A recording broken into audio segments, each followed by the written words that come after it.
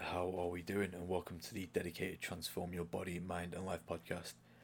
This week, we're going to do things a little bit differently. As we've had quite a few questions come in on different topics, we're just going to separate the questions into certain topics, i.e., training, nutrition, and a few other things as well.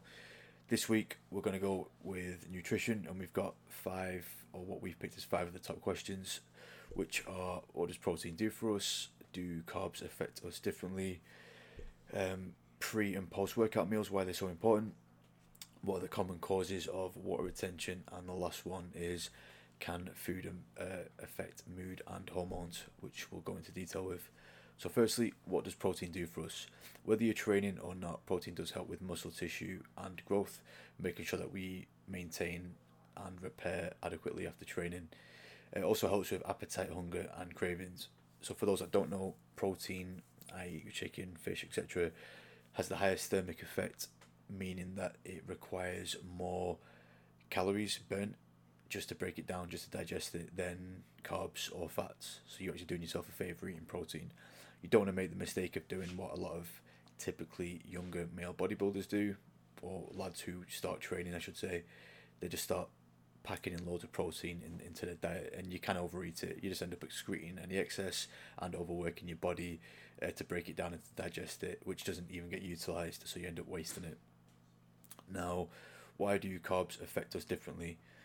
So carbs can be put into the glycemic index, which is a scale at the rate of which carbohydrates raise the sugar levels, so the level of glucose in the blood. Now, this can directly impact energy levels. So, for example, eating 100 grams worth of white potato versus eating 100 grams of sweet potato is going to affect blood sugar levels slightly differently, even if the calories are exactly the same. So, not all carbohydrates are the same.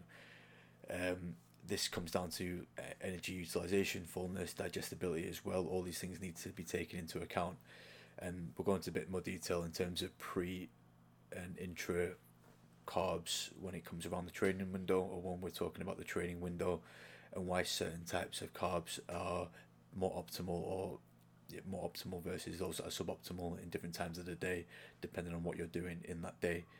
So when we talk about how MyFitnessPal is suboptimal, it's because it won't break down the type of carbohydrate needed in certain types of the day, i.e. before training and after training. It just counts a carb as a carb, and that's where a lot of people go wrong, or one of the many reasons where people go wrong with MyFitnessPal. So why are pre and post workout meals so important? So firstly, they are the most important meals of the day for those that train, with breakfast coming in at a close second. So fueling your workouts efficiently, maintaining muscle tissue whilst managing energy levels for the rest of the day, or for the remainder of the day and your day-to-day functions. If you suboptimally, or if you eat suboptimally before a workout, your body could crash, go catabolic, especially if you don't have the energy to train, and it will end up breaking down muscle tissue as a fuel source, which is what we call the catabolic state. So we talk about this a lot, where typically, yeah, you may lose weight on the scales, but it doesn't necessarily mean you're losing body fat. It could mean that you're breaking down protein, or you're breaking down muscle tissue as a fuel source. And yet, muscle is more than fat, so if the scales are coming down and you think you're winning, or you think you're progressing, it could mean that you're actually losing muscle tissue and putting yourself in a worse off position. So again, this is where we talk about scale weight alone is a poor indication of progression, so you need to be careful with that. That being said, just because you've got to work out, it doesn't mean start overeating, because on the flip side, overeating or being in a calorific surplus when you're not meaning to be, it's just going to be it's going to lead to an increase in body fat. So if you fuel optimally, you can have the perfect combination for of fueling your training sessions, increasing muscle quality, or tissue, along with increasing your metabolic rate to help you burn fat easier without losing muscle or without gaining fat. There is a fine threshold. Just bear in mind that threshold will change as your body changes, as your circumstances change, as your day-to-days change. So it's essentially a case of finding that sweet spot, sort of chasing that sweet spot, holding on to it for as long as you can, and as it moves, as you adapt, as it adapts, you've got to chase it down again and repeat the cycle. Just bear in mind different foods have different rates of energy release. Question number 4: what are the common causes of water retention? So this is one we get a lot. Not so much the question, but people panicking over water retention, and we have to break it down to them. Obviously, it's person specific, gender specific as well. So a lot of things can cause water retention, whether it's certain types of foods, whether it's certain fluids, even external factors. So this isn't to make anyone get scared of carbohydrates or salt, but naturally eating more carbohydrates, having more sodium or salt, stress is a big one, and especially being on cycle, unfortunately, a lot of females don't understand their own cycle symptoms or the severity of their symptoms, and because there's usually a lot of erraticness in terms of food or their routine for some people, they don't have any data or feedback to relate to, so they can't actually manage it as well as they could. As well as that, not feeling well, especially if you're in a recovery period. But what you got to bear in mind is all of these things, it's not fat gain. Even if the scales go up, even if the waist measurement goes up, even if you visually look more bloated, which 9 times out of 10 can be an emotional response to how you see yourself based on how you're feeling, it's just temporary bloating. It's just a bit of water retention, which does flush itself out. Now, this can be aided with supplementation or doing certain things, but don't panic. We see sometimes people panicking because they put weight on the scales when they're due on cycle, or they look visually bloated and they start hitting the treadmill, or they start pulling out foods, which is the worst thing you can do. So don't make any poor decisions based on sort of short term changes or fluctuations in your stats. Again, data and feedback are the most important thing here, specifically for your body. So you got to listen to your body. You've got to have a plan in place and follow that. Don't panic just because there's a little bit of water retention. Me personally, after a relaxed meal, I can put between 1 and 3 kilos on. It drops within a couple of days. Doesn't mean I'm fat. Doesn't mean I've put fat on either.